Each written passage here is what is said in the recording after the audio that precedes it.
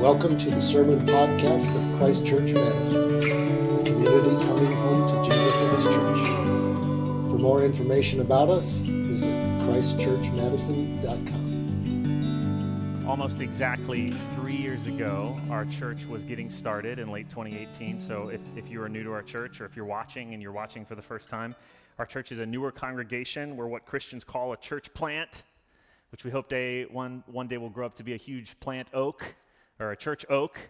But 3 years ago, we were just a little seed. We hadn't launched yet, and some of us in Madison went back to our cathedral church in Illinois for my ordination, and it was a really special time because we got to be super encouraged by other churches that are in our church network, and it was also a time where other people in our church network got to be encouraged by us in this new thing that was happening in Madison and what God was doing.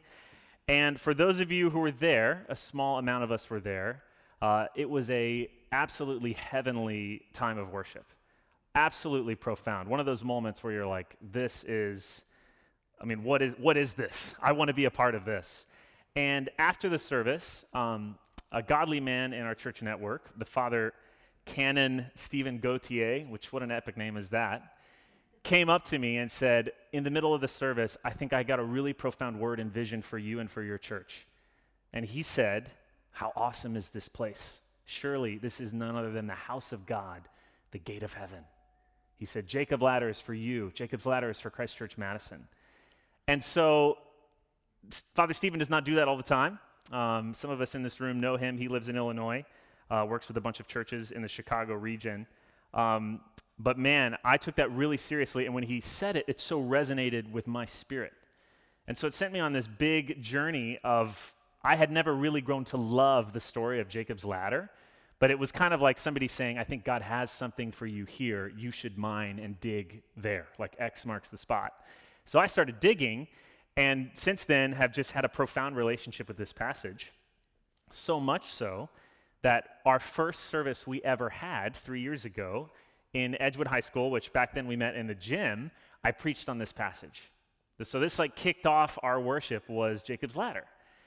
And now here we are returning to this passage as we've been studying the book of Genesis. And you might like to know that we actually also lifted the entire set list of worship songs from that same Sunday to today. So we're singing the same songs, we're reading the same passage. What a cool time for us to get to return to a familiar place 3 years later.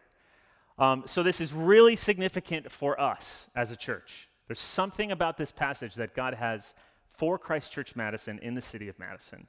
It's also super significant in the book of Genesis, which if you've been with us, we've been studying. It's also very significant for the way that Jesus understood his mission in life on earth. Man. So X marks the spot. We're going to dig. We're going to see why it's so significant for all of those things and people. Does that sound good? Would you pray with me? Heavenly Father, would you open up heaven this morning, Lord? This is so dynamic. It's such a beautiful, imaginative passage. There's so much here that's transcendent, that lifts the heart, that goes beyond what you can touch and see and feel. And God, would you do that in this service today? We cannot do it ourselves, but we trust that you want to in the gospel, and we humble ourselves before you. We want to follow where you are leading. And all God's people said, amen. Okay, in order to unlock and mine the riches of Genesis 28, we need to understand one idea and three background stories. One idea and three background stories. Here's the idea. There is a world you can see, and there is a world you cannot see. Let me say that again. There is a world you can see, and there is a world you cannot see. There's a physical realm, touching and feeling and seeing. There's also a spiritual realm. There are physical beings like you. There are also spiritual beings. And I know that kind of sounds a little kooky and maybe a little crazy if you start to think about it, like, wait, what? And there are some modern Western folks who would disagree and say that the world is purely physical, but they are a tiny percentage globally and historically. I'll talk about that in a little bit, but the vast, vast quantity of all history and cultures have believed in the seen and the unseen. And they felt it. They've experienced it. Religion is humans trying to understand the relationship between the two. How they go together, how you access what is spiritual, who populates the spiritual world, what are they like? And the Bible believes it too. Colossians 1, verse 16, talking about Jesus, for by him all things were created in heaven and on earth, visible and what? Invisible. 2 Corinthians 4:18, as we look not to the things that are seen, but to the things that are unseen. For the things that are seen are transient, they're temporal, they're like chaff in the wind. But the things that are unseen are eternal. So there's a world you can see, there's a world you can't see, there's a heaven, there's an earth. That's the idea that you need to understand before you understand this passage. Here are the three background stories that go along with this that help us understand why this passage is so significant. The first story is creation. We've studied all of these in our church in the past 2 years. Genesis 1 and 2 teaches us that God created the world in such a way that there was harmony and access between heaven and earth. The key words being harmony and access. God walked in the garden with Adam and Eve. That was a normal thing. It was beautiful. It was natural in Eden. The second story you need to understand this passage is the fall. When Adam and Eve rebel against God in Genesis 3, there is literally a separation that happens. Adam and Eve are sent out of the garden east of Eden, which is where Steinbeck got the title to his novel. They have to go away. By the way, someone in our church has a vanity plate with something from east of Eden, Matthew, if you want to talk to him about it. But they're sent east of Eden, and the way back is literally barred by angels with flaming swords. Okay? There's a separation that happens. Where there was harmony and access between the seen and the unseen, there's now this discord. Separation. Heaven and earth got married in creation, but they got divorced in the fall. Let me say that again. Heaven and earth get married in creation, they get divorced in the fall. And that is the Bible's answer for why humanity has always had a searching, confusing, torturous relationship with the unseen spiritual world. You were born to inhabit a physical world, a body of flesh, but as the Bible says, you were also born with eternity in your heart. You were born for a relationship with heaven. That's why God created you. But because every one of us has been born east of Eden, in the wake of heaven and earth's falling out, we grow up with the profound desire for the transcendent, yet with the feeling that it's just beyond our reach, or it's just behind the veil. Let me give you two quotes that you've heard me probably say before, but I need to say them again. I probably quoted these 3 years ago. The first one is this: creatures are not born with desires unless satisfaction for those desires exists. A baby feels hunger. I have one. I can attest to this. Well, there is such a thing as food. Mom's right there. A duckling wants to swim. There is such a thing as water. If I find in myself a desire which no experience in this world can satisfy, the most probable explanation is that I was made for another world. C.S. Lewis. Here's a quote by his friend, which I quoted on our first Sunday ever, and this has been an important quote for me. This is from J.R. Tolkien. He says this: "We all long for Eden, and we are constantly glimpsing it. Our whole nature," listen to this, "our whole nature at its best, at its least corrupted, its gentlest and most human, is still soaked with the sense of exile." Don't you just relate to that? Man, I read that and everything in me is like, I feel the sense of exile. I am soaked in that too. I love that quote. This is why all of our favorite stories have a portal to another world. I talked about this before, but let me just say it again. Narnia is all about this weird place where all of a sudden you're in another world. The platform of 9 3/4 is a place where you get to go and live your wildest dreams in a different world. One of my favorite new writers of fantasy is a guy named Neil Gaiman, and he's a British guy, and I've read several of his books, and so many of them, even different stories, are all about somebody who's living a normal life, but then somehow slips into a world that's happening right alongside the one he thought was all there was. Now, those are all British, which I find it fascinating that Britain is pumping out all these stories of portals to other worlds. I actually preached on this in England, and I was like, what is it with you people?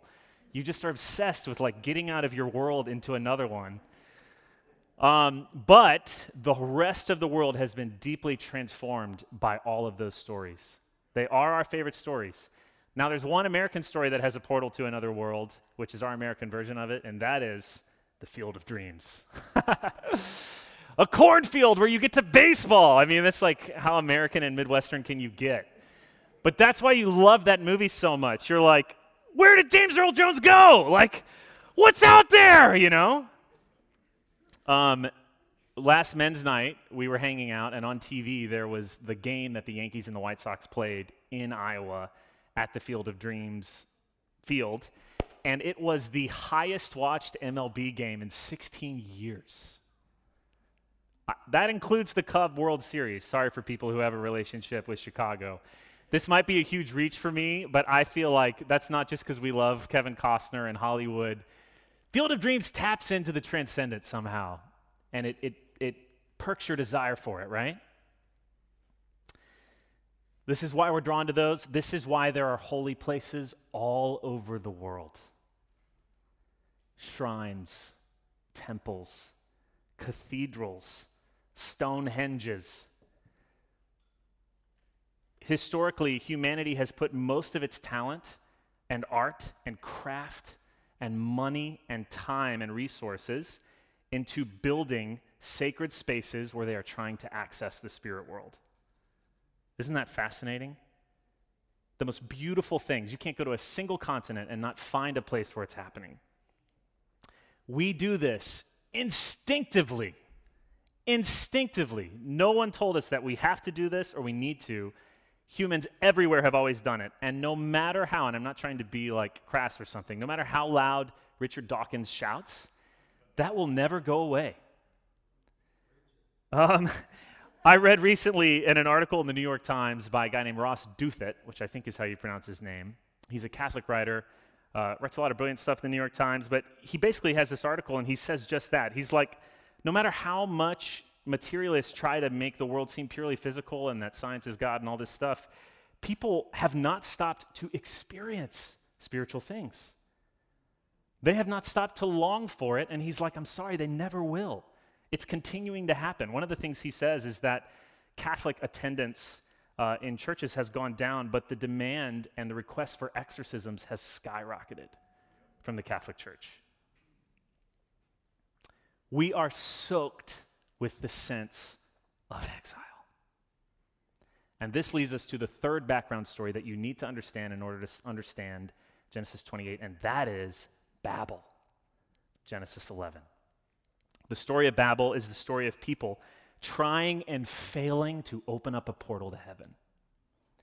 The Tower of Babel is a tricky story to understand. At first reading, to me, it seems like these people get together and they're like, you know what I want to do? I want to build a huge tower so that everybody's going to be like, you're awesome. This tower is huge, you know? And then God is like this adult on a beach watching kids build a sandcastle, and he's like, you can't build a tower, like, you know? And he knocks it over. It seems like a weird squabble. But as Jesse Pruitt preached on last summer, and go talk to him about it if you have questions about it, and you can also listen to his sermon on that last summer, when it's read in its biblical and cultural context, we see it's a bunch of people trying to build a stairway to heaven. It's more of a ziggurat than a tower, which is the pyramid with steps. They're trying to open up a portal back to heaven by their own efforts, and they're trying to manipulate God to come down. They want him to descend. But it won't work because they've misunderstood God, and God thwarts their plan. Babel is a picture of human religion and its vanity if it's all by itself and it's just human exertion. We cannot find our way back to God. We cannot remarry heaven and earth by ourselves. You are like Kevin Costner running back to the cornfield and trying to figure out, how do I get through there? He can't do it. Creation teaches us we were created to exist in harmony with the seen and unseen. The fall teaches us that sin has cut us off from God and the world. Babel teaches us we cannot get back by our own strength. And now you're ready to read Genesis 28 and truly see how crazy this is. So grab your Bible. If you're at home, grab your Bible. If you are here, flip to the Genesis passage in your bulletin. As a little context, last week we talked about how Jacob pulled the old switcheroo and stole his brother's blessing, and then he runs away because he fears his brother's wrath at the end of Genesis 27. And in this story, we find him en route. He is running away. Jacob is a cheeky, smooth man, pun intended, very clean-shaven man, and he's running away. He's sweating bullets because he's reaping the whirlwind that he has sown. But then something happens. Verse 10. Jacob left Beersheba and went toward Haran, and when he came to a certain place and stayed there that night, because the sun had set, taking one of the stones of the place, he put it under his head, and he lay down in that place to sleep. And he dreamed, and behold, there was a ladder, which some of your Bibles might have a footnote there that shows you could also be translated as a flight of steps. Behold, there was a stairway, a passageway set up on the earth, and the top of it reached heaven. And behold, the angels of God were ascending and descending on it. And behold, the Lord himself stood above it, or some would say beside it. That's what he saw. Jacob sees a stairway to heaven. He sees a portal between heaven and earth, an opening, a breach between the two worlds. And he sees the ascending and descending angels, which is an exchange. There's a coming and going here between heaven and earth. And then he sees the Lord himself. And this is unique. Jacob doesn't respond by saying, hey, I've seen one of these before. This is like that place, back where Isaac used to live. This is a unique thing. Now, what does he hear? He sees something, he hears something. Look at verse 13. The Lord stood above it and said, I'm the Lord, the God of Abraham your father and the God of Isaac. The land on which you lie, I will give to you and to your offspring. Your offspring shall be like the dust of the earth. You shall spread abroad to the west and to the east and to the north and to the south. And in you and your offspring shall all the families of the earth be blessed. Behold, I'm with you. I will keep you wherever you go, and I will bring you back to this land, for I will not leave you until I have done what I have promised you. Such a beautiful, beautiful speech act by God, isn't it? Now, if you've been tracking with us in Genesis, you should recognize a lot here. For those of you who are here for the first day, we've been really digging into the blessing that God has promised and the promises he gave to Abraham. You'll notice a lot. You'll notice the covenantal blessing here. You'll notice the salvation path where God is going to bless these people in order to bless the world. That's all here. But then notice what he particularly promises in verse 15. Behold, I'm with you. I'll keep you wherever you go, and I will bring you back to this land. In other words, this place where this is happening right now, where the portal is. So it's not a fluke. Jacob didn't stumble on it like Jack and the Beanstalk, where it was an accident and he finds his way to the giant's house in the clouds. What a terrifying story.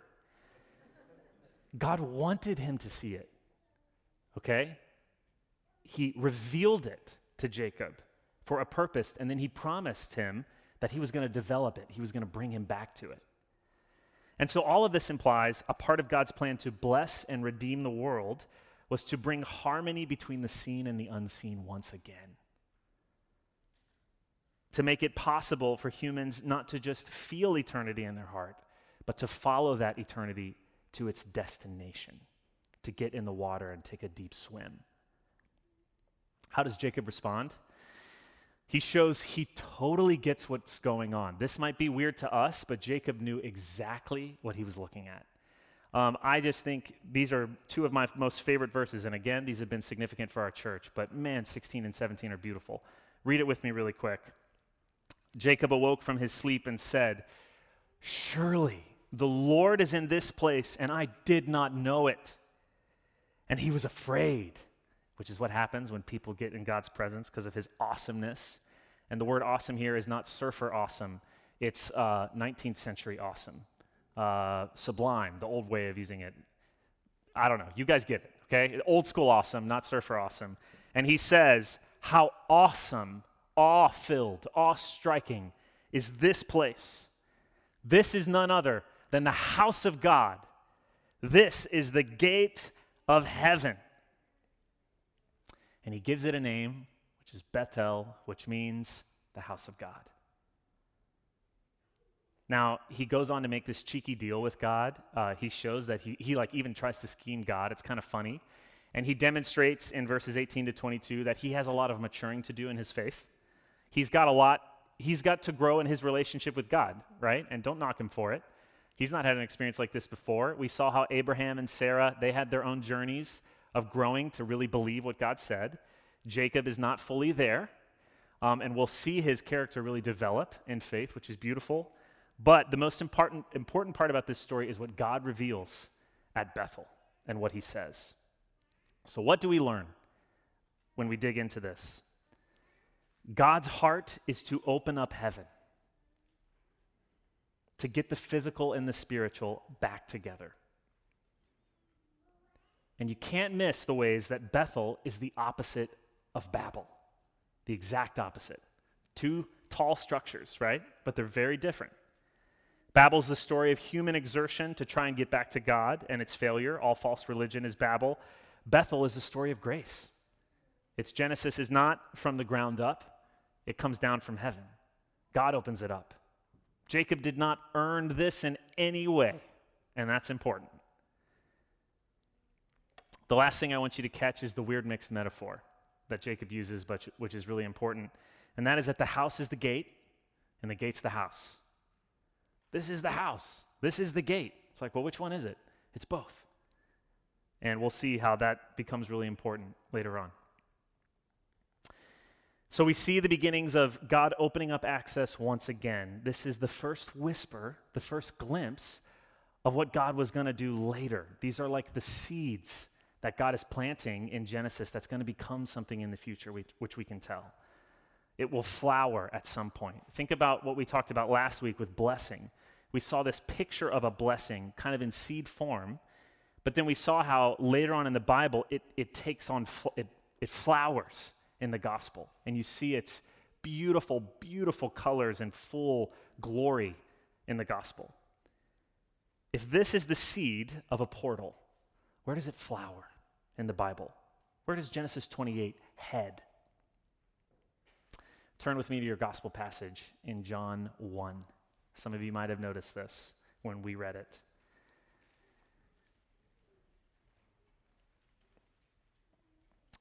Background on John 1. This is the first chapter of the book of John, which is a pretty iconic chapter.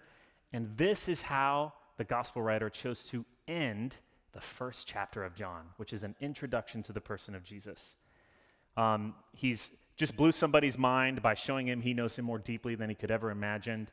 And the guy's like, oh my gosh, and he freaks out. And then Jesus says this. Look at verse 51. And Jesus said to him, truly, truly, I say to you, you will see heaven opened and the angels of God ascending and descending on what? The Son of Man. The men who were listening to Jesus are devout Jews, and they love the Torah. And so just as Jacob knew exactly what he saw in Genesis 28, these guys know exactly what Jesus is saying. It is not lost on them at all. This is the flower of Genesis 28 seed. Jesus is saying, I'm the gate of heaven. Amen? Everybody say amen. Jesus is saying, I am the way to get back to God, to the Eden from which you are soaked in a sense of exile. Jesus would even go to say on crazy things like, I'm the door. You ever heard somebody call themselves a door before? Jesus called himself a door. Not only that, Jesus is the house of God, right? He would say things like, my body is the temple. So what does this mean? God provided Jacob a glimpse of the portal between heaven and earth at Bethel. But it was just for Jacob. Nobody else got to experience that. But God provided for the world his son to be a portal between heaven and earth. He himself is the great in-between. He is the place that the seen and the unseen overlap and come together in harmony. He himself is fully God, who is invisible, and also fully man, incarnate in the flesh. He is the place where heaven and earth sing in harmony. And the gospel, brothers and sisters, is that Jesus did not just come to be that, so we could all be like, wow, that's amazing. You are the great overlap. He came to open up heaven for you. Jesus descends in the gospel, right? He descends from heaven. He walks down the stairs. That's a huge part of how we understand the gospel story. On the cross, he takes in himself the separation that we had assumed by our sin when we were cut out. He takes our place in that separation. He offers us his access. And in his resurrection and ascension, he starts walking back up the steps. And he takes us with him. So the resurrection is the blowing open of what had previously been closed to us by death. And the ascension is him taking our humanity back up into heaven. So the entire gospel arc of descension and cross and his suffering, as we say in the creed, he descended to the dead, and his ascension is in some ways the arc of Jacob's ladder. Isn't that beautiful? But it's for you. It's so that you could come and have access to it. So that James Earl Jones isn't the only one who gets to go in the corn. Everybody does. Sorry for the Field of Dreams analogy there. But even cooler than this, the Bible ends Jesus' ultimate intent, not just to give you access to heaven, but also in the gospel, the flow of the Bible is all about the marriage once again, the reconciliation between heaven and earth, which is why, how does the Bible end? With a wedding between heaven and earth. Listen to this. This is from Revelation. I saw the holy city, the new Jerusalem, coming down out of heaven from God, prepared as a bride, adorned for her husband. And I heard a loud voice from the throne saying, behold, the dwelling place of God is with man, and he will dwell with them. They will be his people, and God himself will be with them as their God. Amen. Now let me apply this in two specific ways, if I may, quickly. First, I think this way of thinking about Jesus and this way of understanding the gospel has the potential to powerfully shape the way that we think and talk about Jesus in a world that is very interested in spiritual things. I've had the privilege of making many friends in the city of Madison who are of different faiths than me and who are of no faiths and who wouldn't ascribe to a faith. And I'm not saying that this is not a thing in Madison, but I have never met anyone who thought I was foolish for being interested in spirituality. I've met a lot of people who disagree with me about spirituality, but I've not met a single person who was not interested in some way in spiritual things. And I have met tons of people who are seeking and trying to find and pressing against the spiritual world and trying to figure it out. Maybe if you're in this room, you're one of those people. You wouldn't describe yourself as a Christian or a religious person, but you are interested in spirituality and in spiritual things. Maybe you're watching and you feel that too. Do you see what Jesus is claiming in John 1? Do you see what he's putting before us? He's the place where heaven opens up. And he's inviting you in. He came to reveal what it's like to bring you back to God. Of all that's out there, he's the one who makes the best sense of our physical habitation and our spiritual longing. He's the one who comes to put it back together. And that's because he alone is both Son of God and Son of Man, right? He's the one who descended and ascended the stairway to heaven. Hallelujah. I think this is just a really accessible way that we can talk about Jesus with people. I think people are open to that. It certainly excites me. Second, I think this revolutionizes the way we think about church. And I spent a lot of time on this 3 years ago, and I'll spend a brief amount of time on it now. Remember, as faithful Bible readers, we always want to connect the dots between Jesus and the church. Every time you see something about Jesus, you need to ask the question, how does this manifest in the church? Right? Because just as Jesus reveals God, the church reveals Jesus. And if Jesus is the place where heaven opened up, then the church, which is his body, connect the dots, his body, the body of Christ on earth now is the church, full of the Holy Spirit, is the place. The church is the household of God. It is the gate of heaven. The rock he sleeps on, Jesus would later take up that imagery, the rock at the house of God. Well, who's the cornerstone that was thrown away but has become the chief cornerstone? Christ, right? But then what does Jesus call Peter? The rock on which he will do what?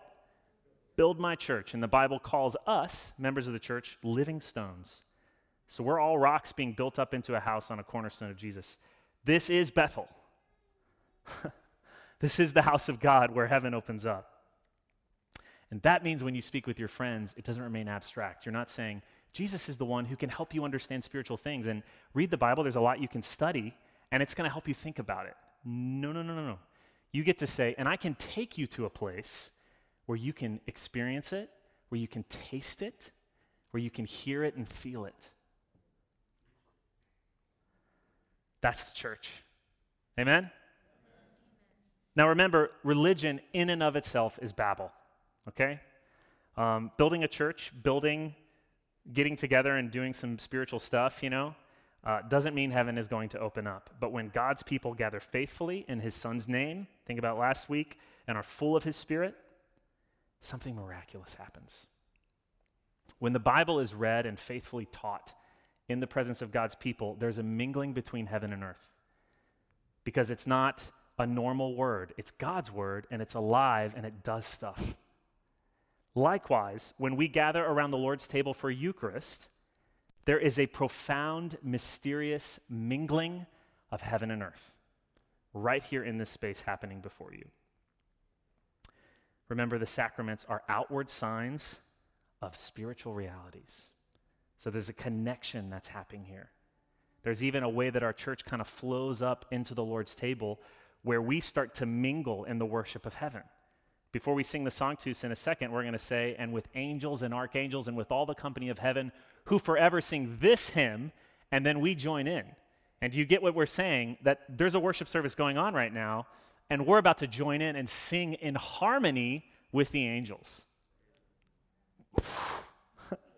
Right? We're literally about to do that. And we might question it and think, really?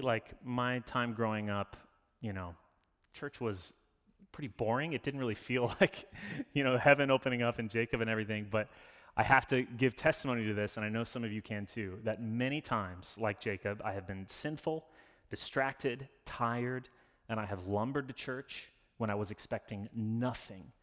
And then all of a sudden, the heavens opened up. And I wept and said, surely the Lord is in this place, and I did not know it. This is the house of God. This is the gate of heaven. I remember I was in India for a summer as a college student. Lived all over India. India is so spiritual. And I love talking to Hindi people and Indian people of all different faiths because they're so connected with the spiritual things, and they love to have conversations about those things. But I remember in the midst of living in Chennai, India, which is so spiritual, I found my way to this small fellowship of Christian believers. And walking into that space, I just can't tell you what it felt like entering even into the the sacredness of that space, and I was immediately overwhelmed by the thinness of this random, nondescript room where faithful Christians were gathering and preaching the gospel. How awesome is this place? This is what we are doing in Madison and Christ Church. Do you see how cool it is that this is something that God gave to us? This is what I want you to do in Madison. You're going to build this house that's also a gate.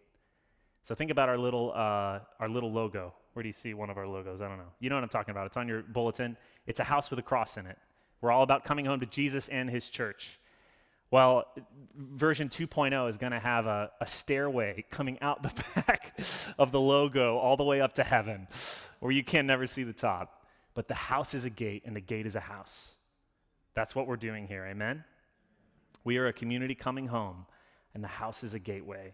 So as we continue to worship, know that we are in a place where heaven and earth are mingling. This is a profound place. And it's not Edgewood's Auditorium, it's God's stones getting together to be built up into this house. In the name of the Father, and the Son, and the Holy Spirit.